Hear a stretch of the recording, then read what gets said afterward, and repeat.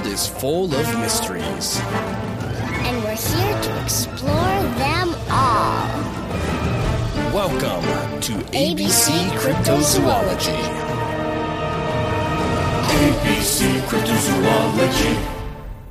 Welcome to ABC Cryptozoology, the show where we teach you the ABCs of cryptozoology. Today we are talking about the dingoneck, a really strange creature that comes from the Eastern Africa. But on top of that, we'd like to also introduce our new bonus episodes, the Campfire Tales. For our first Campfire Tale, we will be talking about the Dyatlov Pass incident. Yeah, that's right. The dingoneck is pretty light on information, so it felt like the perfect time to introduce our bonus episodes. And we figured the Dyatlov Pass incident would be the perfect first one. It's definitely one of the strangest stories out there, so it felt right to make it our first Campfire Tales episode. Our Campfire Tales episodes will be bonus episodes that show up occasionally when a letter might not have a cryptid associated with it, or the content's light, or we just want to take a break from cryptids to tell you about something else. So tonight, you're getting 2 episodes on the same day, sort of. But before we get to that, it's time for Weird News. And some weird news we definitely have. We have a report of a giant owl-like creature spotted near a parking lot at O'Hare International Airport in Chicago. According to the witnesses, this large creature flew over their heads and landed by the edge of the parking lot. It looked like a pretty big bird, but when it stood up, and the 2 witnesses estimated it to be close to 7 feet tall. One of the witnesses screamed, and the creature turned around, and they could see large, glowing red eyes staring at them. It suddenly flew towards them, making a sound that was described as a bunch of little girls screaming at once. Speaking of screams, while this story isn't super recent, it has become relevant again, as other witnesses have come forward with their own stories. In the town of Rhinelander, Wisconsin, strange sounds seem to be keeping people awake. The first reports came out of Rhinelander around April 2nd of 2020, and I gotta say, the screams are real eerie. Well, someone who saw the videos came forward with their own stories that corroborate the original person's experience. I'm not going to play it on here due to explicit language in the videos, but you can definitely go check them out on our website at abcryptoshow.com. Well, that's the weird news for this week. With that out of the way, it's time for the cryptid. Season 1, Episode 4. D is for dingoneck. In the year 1910, a man named John Alfred Jordan, as well as the fellow members of his hunting party, reported seeing a creature unlike anything ever seen before. Spotted near Lake Victoria in eastern Africa, and documented by Edgar Beecher Bronson in his 1910 memoir, In Closed Territory. The creature was described as something with the head of a lioness, 2 long fangs, a back as broad as a hippo, and scaled like an armadillo. It was also apparently upwards to 15 feet long. We're going to read a few quotes from the memoir to give you the full idea of what this thing was like. These were quotes from John Alfred Jordan, the one who reported it. Holy saints! But he was a sight 14 or 15 feet long, head big as that of a lioness but shaped and marked like a leopard, 2 long white fangs sticking down straight out of his upper jaw, back broad as a hippo, scaled like an armadillo but colored and marked like a leopard, and a broad fin tail with slow lazy swishes, of which he was easily holding himself level in the swift current, headed upstream. But he was a hideous old haunter of a nightmare, was that beastfish, that made you want an aeroplane to feel safe of him. For while he lay upstream of me, I had been brought down to the riverbank precisely where he had taken water, and there all about me in the soft mud and loam were the imprints of feet wide of diameter as a hippo's, but clawed like a reptile's. Feet you knew could carry him ashore, and claws you could be bally-well sure no man could ever get loose from once they had nipped him. According to Jordan, he fired a .303 round at the dingoneck, which he believed had hit it. This seemed to only anger the dingoneck, which sprang out of the water, making Jordan flee in terror. As he hid in the surrounding bush, he wondered how a .303 round wasn't able to stop the animal, as a round that size is usually enough to put down most things. Jordan at this point met up with the rest of his hunting party and asked them what they saw. According to Bronson, the rest of the party's descriptions were nearly identical to that of Jordan's. Bronson went on to describe that the locals worshipped a great water serpent that was seen around the lake, as they believed it was a sign of heavy crops and an increase in livestock. Bronson would end his memoir by stating that, again in December, while dining with Senior Deputy Commissioner C.W. Hobley, CMG, at his residence in Nairobi the very night before starting on the safari, and speaking of the origin of the sleeping sickness, Mr. Hobley told me that the Baganda, Wasoga, and Kavirondo of the north shore of the lake had from time immemorable sacrificed burnt offerings of cattle and sheep to a lake reptile of great size and terrible appearance they called Lakwata, which occasionally appeared along or near the shore. That since the last coming of Lakwata was just shortly before the first outbreak of the sleeping sickness, the natives firmly believed that the Mzungu have killed Lakwata with the purpose and as the means of making them victims of the dread plague. Of the existence in the lake of such an unclassed reptile, Mr. Hobley considered there was no question.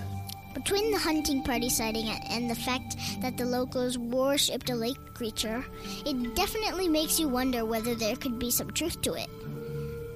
Things would stay silent for 3 years when Charles William Hobley published an article in the Journal of East Africa, Uganda, Natural History Society, in which he talked about unidentified creatures.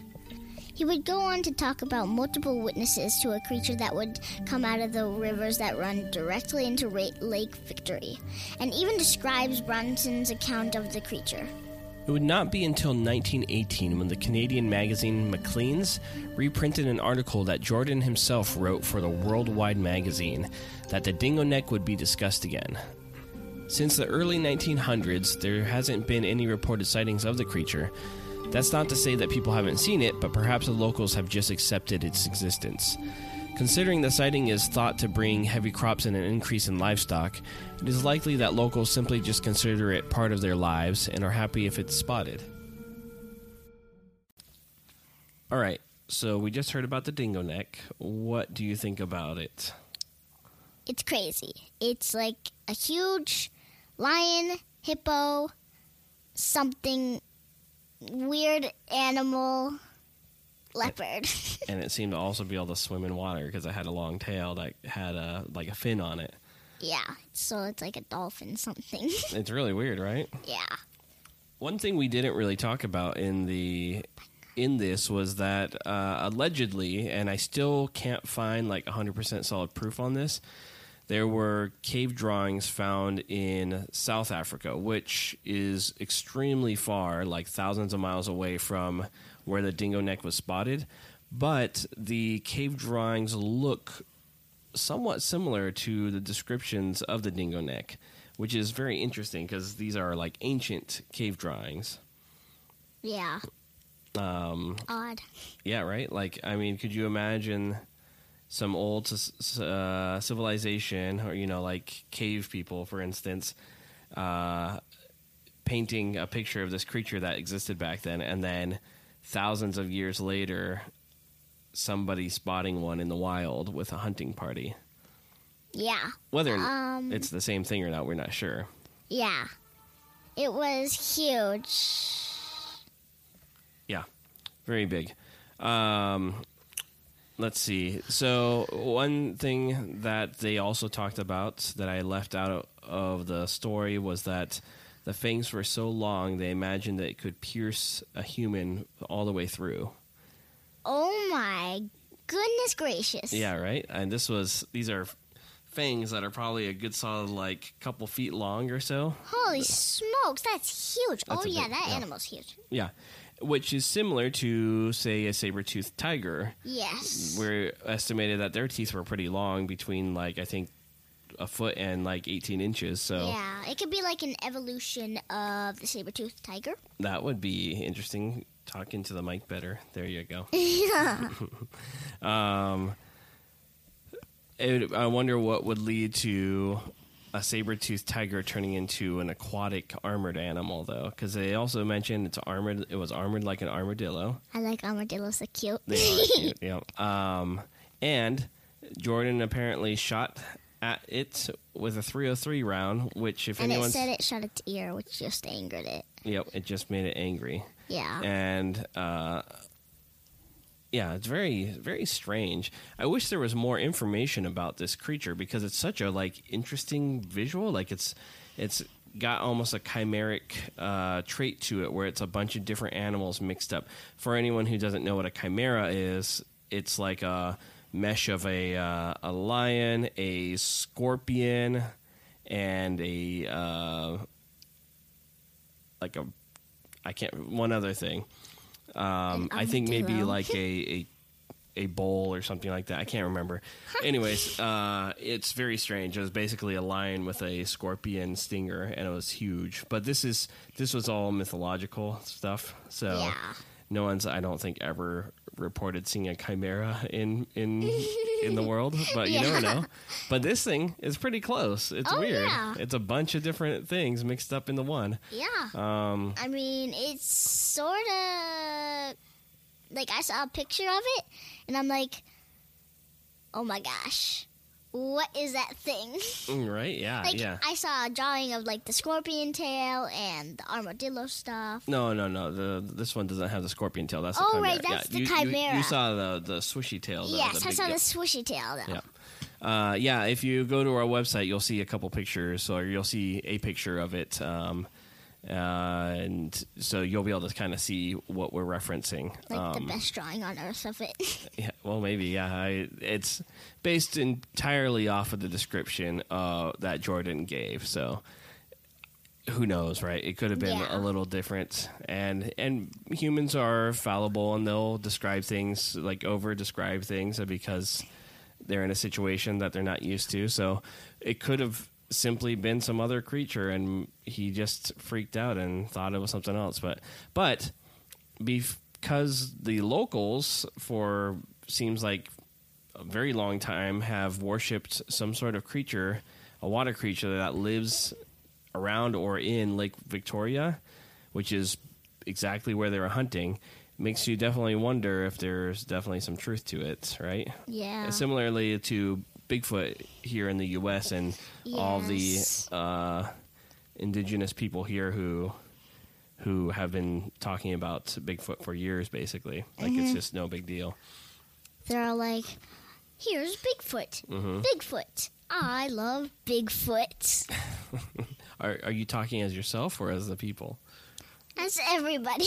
Everyone loves Bigfoot. It's true. Yes. Yeah, it's interesting. There's a few key players. You know, it had a lifespan of about, I guess, 8 years or so, where it kind of cropped back up because of the article in Maclean's.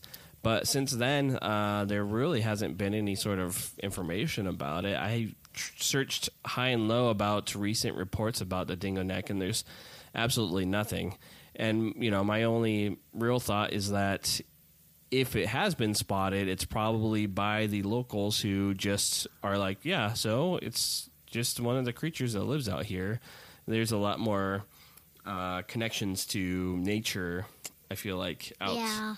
there compared to here, where There's only we're just like oh, a cow, it's dinner, you know. yeah. I mean, we only have like cows and whales and We have a stuff. lot. We have interesting animals here, but I mean, yes. it's just perspective. I'm sure that if somebody who grew up, say, in Australia or Africa or something, who are used to kangaroos, came here and they saw our lives, our native animals, they would also be like, "Wow, that's neat," you know. Yeah, I mean, if they've never seen the animals before and they're so used to seeing like kangaroos or something like that, and then they come here and then they're like, "What is this animal?" Like bald eagle, for instance. I know people are very enamored by bald eagles. Oh, In yeah. other parts, from other parts of the world, when they come here and they see one, they're just like, "What is that?" They're like, Yeah, and "That's and cool."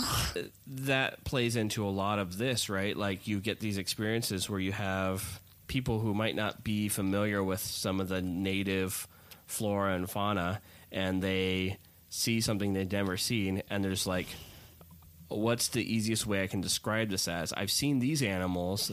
Here's a thing. I will describe it as a, 15-foot long creature that had big giant fangs and a head like a lioness, and it was armored like an armadillo, and it had a big broad back like a hippo, and but it also had a fin and tail, and it could swim in the water really fine. I mean, that's a whole lot of weird, crazy descriptions. Yes, that's a lot. Yeah, but when you're in a situation where you've never seen something, could be one of those types of things, like people misidentifying bears because they haven't seen one or aren't familiar with seeing a bear, and then they think it's Bigfoot. Yeah, exactly, because it's standing up. They're like, that's a hairy human. You know.